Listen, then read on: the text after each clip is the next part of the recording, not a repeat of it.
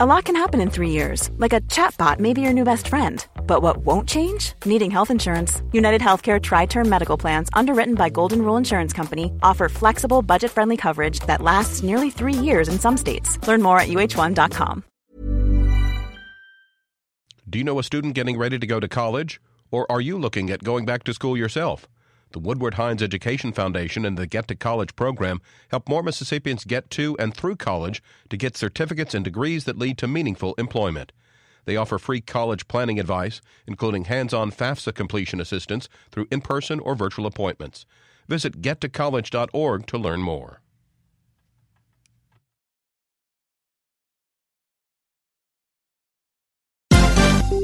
This is MPB News.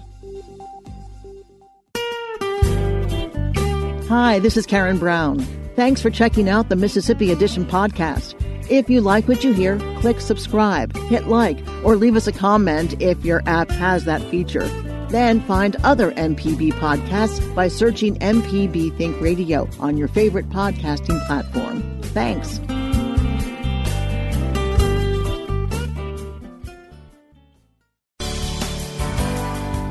Good morning. It's 8:30 on Thursday, August 27th. I'm Karen Brown, and this is Mississippi Edition on MPB Think Radio.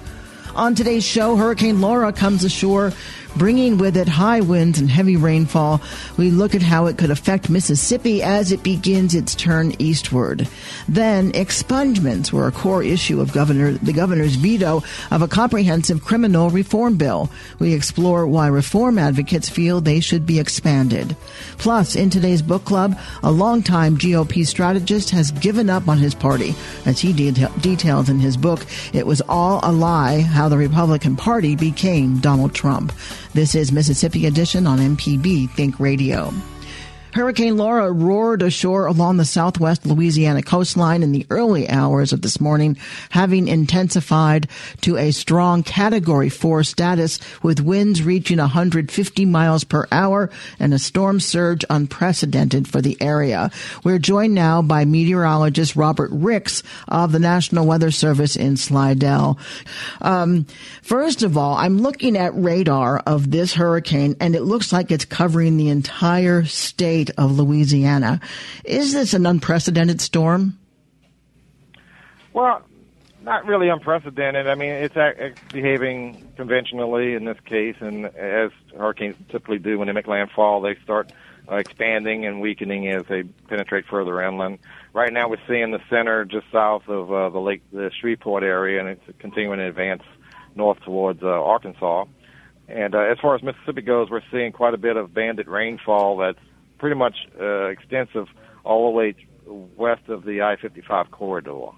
Yeah, it's interesting because it's usually our Gulf Coast that's most at risk of severe weather and storm surge, and maybe there's a little of that, but it looks like it's northwest Mississippi that is most vulnerable now.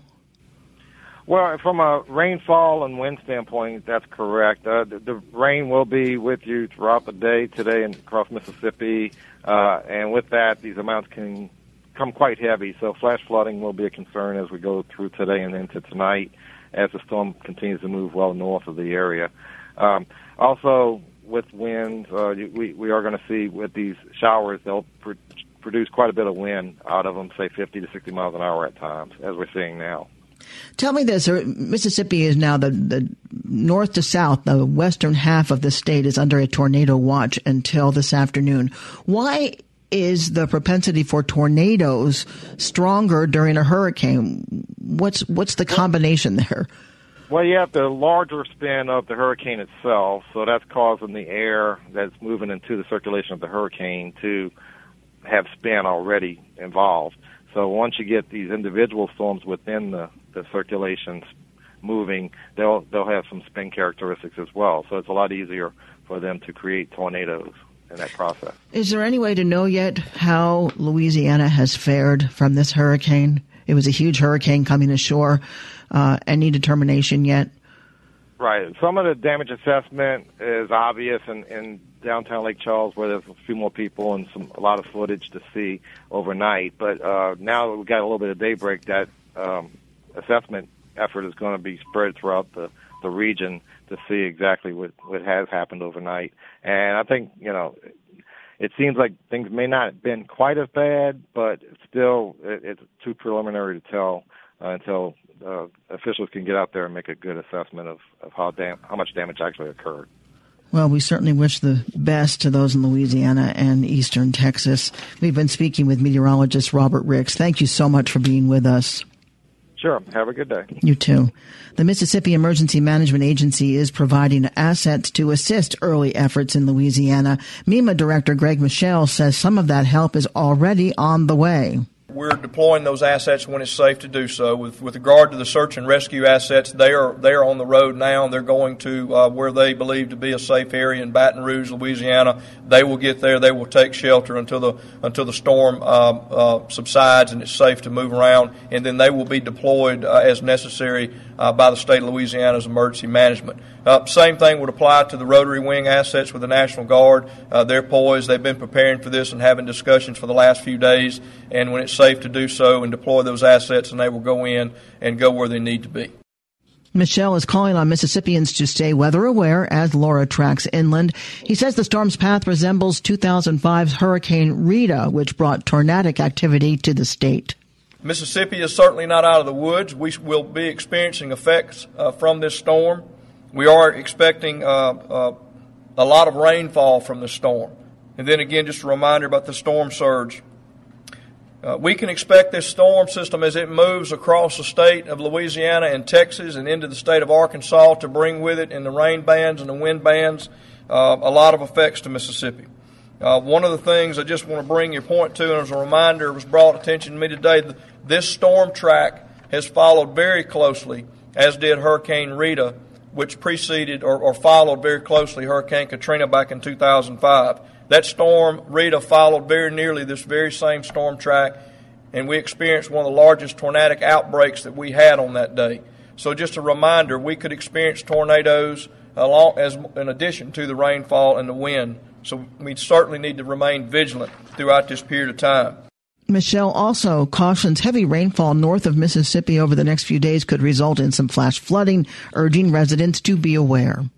Coming up, expungements were a core issue of the governor's veto of a comprehensive criminal reform bill. We explore why reform advocates feel they should be expanded. This is Mississippi Edition on MPB Think Radio.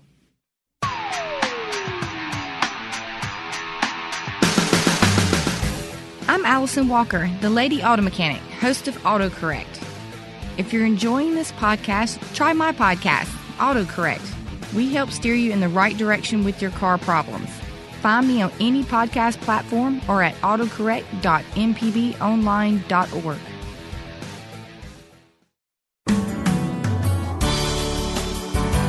This is Mississippi Edition on MPB Think Radio. I'm Karen Brown.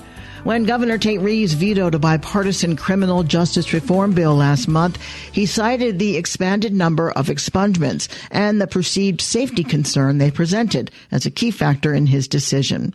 House Bill 658 would have allowed Mississippians to get up to 3 nonviolent felony convictions removed from their record. State law currently allows 1 felony expungement. Advocates and lawmakers seeking this type of reform say it helps those convicted of felonies get their lives back on track. 50-year-old Edward was released from prison in 1999 after serving 5 years on a drug charge. He doesn't want to use his real name because he's concerned it might affect his future employment. Edward shares part of his story with our Desiree Frazier. Several years ago, I got into a little situation where I went down the wrong path and doing some wrong things in my life, and it led to me getting incarcerated for some things that I was doing. And I got sentenced for it, and actually I went out, did my time, I did what the judge asked me to do and all this and that, and I got out and I did my restitution and my probation, and I basically just kept myself clean for all those years. And I really wanted, to try to get my life back, because there were certain things that I wanted to do, and I knew I couldn't do without, about having a felony charge. Certain jobs, type of job, you can't get with felony. When you got out, I got out in January the 3rd, 1999. And at that point, what was important to you? Staying out was my biggest part. Getting my job, I actually got my old job back, and I've been here ever since. And like I said, I wanted to try to move forward, with my life and try to find a better job. But the felony always, when you do the application, that part in the application, have you ever been convicted of a felony? In which I had, and that prevents you from getting certain jobs. How did that make you feel? It made me feel I was a little bit discouraged. I stayed discouraged a lot about it because I felt like I couldn't move forward, and I was just like stuck in one job that I couldn't really, subdue my passion for other things like I really wanted to. It's like I couldn't move forward. And when did you get your expungement? Actually, I got it in the mail about 2 or 3 days ago. And how did you feel when you opened up that envelope? Oh, my God, I felt so much better. I felt relief. It's like something had been lifted off me. I actually feel like, hey, I finally got my life back.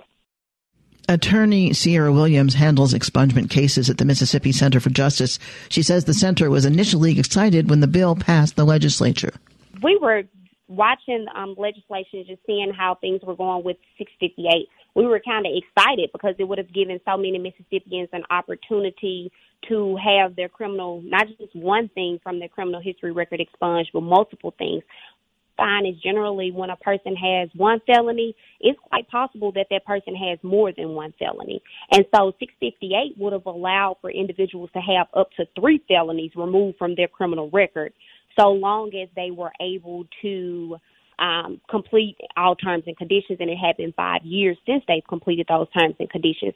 So 658 would have opened up a lot for a lot of different people, allowing them to secure better housing, better jobs. It just would have created better opportunities for people who have committed a felony maybe in their 20s and are now 60 or 50, and they're still, unfortunately, dealing with the repercussions of their actions. When expungements are done, does that mean that the record of that person is clear as if it never occurred? Yes, that's the meaning behind the expunction. Yes, that it would no longer follow them around. Basically, the only time that they would be forced to say that they did commit or they were convicted of the offense would be if they were being sworn in as a juror. And so, if you're asked that question when you're called upon to be a juror, then you do have to say yes or no. But other than that, no. The governor was concerned about safety issues involving this bill, maybe letting the wrong person be expunged or what have you. Your thoughts on concerns about safety and doing expungements? Most people that we see getting a felony expunction, they're normally in their 60s, sometimes even in their 70s. And part of that is because they have to wait so long before they're even eligible for expunction. So sure, we just talked about the 5-year waiting period. We talked about how you have to wait 5 years after you've completed all terms and conditions. Some of those terms and conditions could be a 10-year sentence. It could have been a 10-year sentence with a 5-year probationary period. And so that's 15 years. And now you still have to wait an additional 5 years before you can even petition the court to ask for an expungement. And so now you're 20 years past the crime that you committed. You're 20 years past that offense. And I'm sure that we can all attest to the fact that within 20 years, we all change. And so I think that we have to accredit people's rehabilitation to this entire process and understand that you can change as a person, and that you shouldn't always have that dark cloud following you everywhere that you go. Some lawmakers are not done pushing for expanded expungement. Republican Nick Bain of Corinth chairs the House Judiciary B Committee. He says people have trouble getting a job after serving time so they can contribute to society. The bill basically allowed for 3 expungements of felonies that kind of all happen in the same transaction occurrence. This is some more of the criminal justice reform stuff that's been handed down by the feds, by even the Trump administration. So, we're looking at. I want to bring it back next year and do it again. I think the governor acted in a little bit of haste when he did this. This had some approval from wide conservative groups, and legislation was promoted by some of the most conservative groups in Mississippi. So I do think the governor may not have vetted it properly in his mind to bring it back next year, and I will.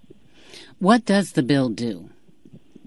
It just allows for more expungement. Our goal here is for people who have had a crime that occurred 20, 25 years ago to get this off their record, so they go back to work, so that they are not continually being penalized and they're not continually being a burden to society for something that happened so long ago that they certainly have paid the price for. Now, why didn't the legislature or the House override it while you were there? It's all a timing issue at this point.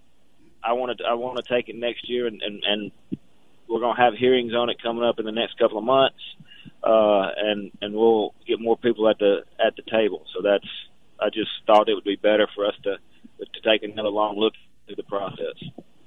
Bain says he wants more voices involved in revising the bill. Governor Tate Reeves noted the measure was well-intentioned but would threaten public safety. Coming up in today's book club, a longtime GOP strategist has given up on his party, as he details in his book, It Was All a Lie, How the Republican Party Became Donald Trump. This is Mississippi Edition on MPB Think Radio. Hi, I'm Walt Grayson. You can now listen to the wild, weird, and wonderful stories of Mississippi with Mile Marker. The first question that we get when someone comes in is, how is the Ulysses S. Grant Presidential Library in Mississippi? Join me as we hit the roads of Mississippi on Mile Marker. We have every letter Grant ever wrote and every letter ever written to him. You can listen by going to mpbonline.org/radio or by using your favorite podcasting app. Mile Marker, a Mississippi Roads podcast.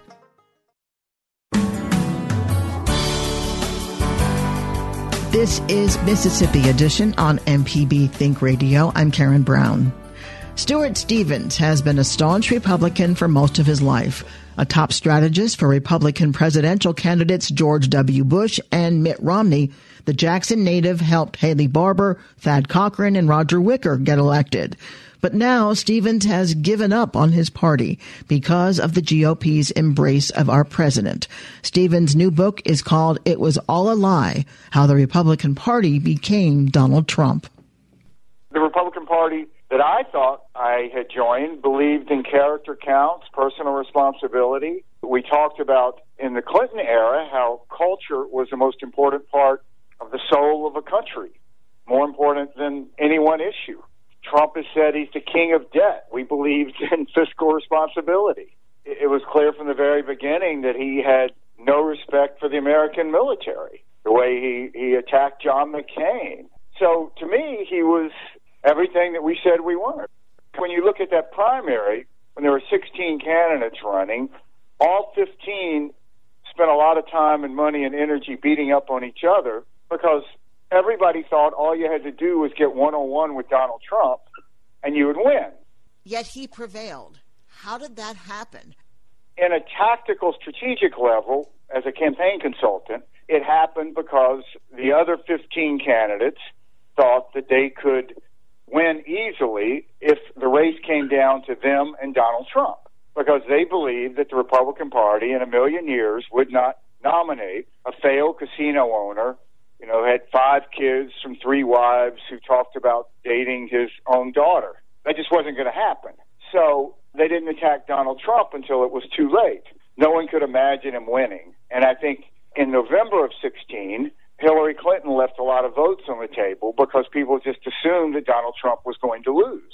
But at its face value, I think it proves that the leadership of the Republican Party did not believe in the set of core principles that we had espoused as a party, which is why I called my book, It Was All a Lie. As your title says, How the Republican Party Became Donald Trump. What happens if he's reelected? What happens to the Republican Party? I can tell you exactly what's going to happen to the Republican Party. It's going to be what happened to the Republican Party in California.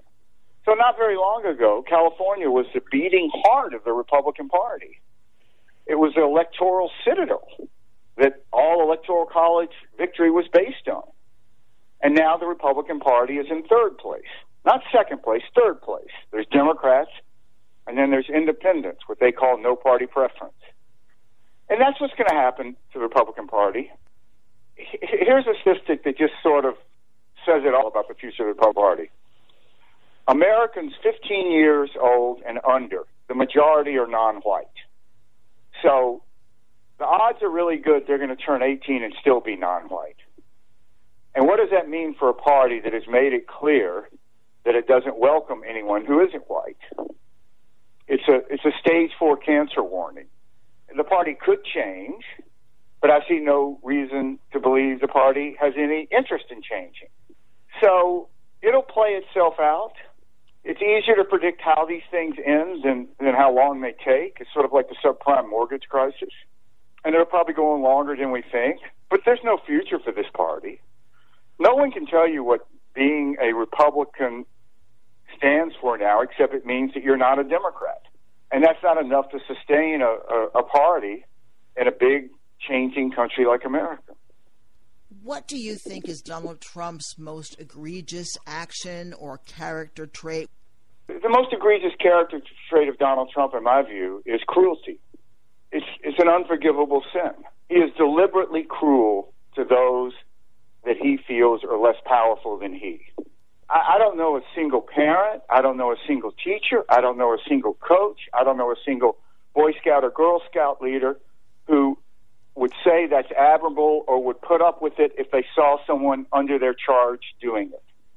And deliberate cruelty is the essence of Donald Trump. He enjoys it. It makes him feel powerful, which is how bullies are.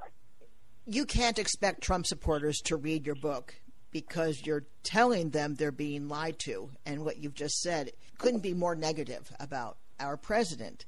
Why do you think his base, and he has a very strong base, have stayed with him? Why do they still admire him as much as they do? One of the things to realize is that Trump's base is getting smaller. When Trump says he has 95% of support in the Republican Party, that's not really accurate. It's probably closer to 88 or 89. You know, we used to talk about, when Haley Barbour of Mississippi was chairman of the Republican Party, we talked a lot about a big tent and how we had to aspire to be a big tent. When's the last time you heard that? The party shrunk. I think that Donald Trump plays to a sense that is within all of us of victimhood. I mean, we all have a side that is less positive and more positive. You know, that moment that you feel when you're driving down the highway and someone cuts you off and you have a little spurt of road rage. Donald Trump tells you that's your best self. You shouldn't let that person pass you or you're a sucker. And he empowers that. And look, I think one of the big lessons of Donald Trump is that leaders matter. Stuart Stevens is the author of It Was All a Lie, How the Republican Party Became Donald Trump. Stuart, thank you very much for being with us today. Thank you. Really enjoyed it. This has been Mississippi Edition on MPB Think Radio. Thanks for listening to the Mississippi Edition podcast from MPB News and MPB Think Radio. Don't forget to subscribe if you haven't already, and if your app lets you, leave a comment or review. We really do appreciate it. Remember, you can always get in touch with MPB News on Facebook and Twitter, and fresh episodes of the podcast are posted every weekday morning. I'm Karen Brown. Thanks for listening. This is Mississippi Edition from MPB Think Radio.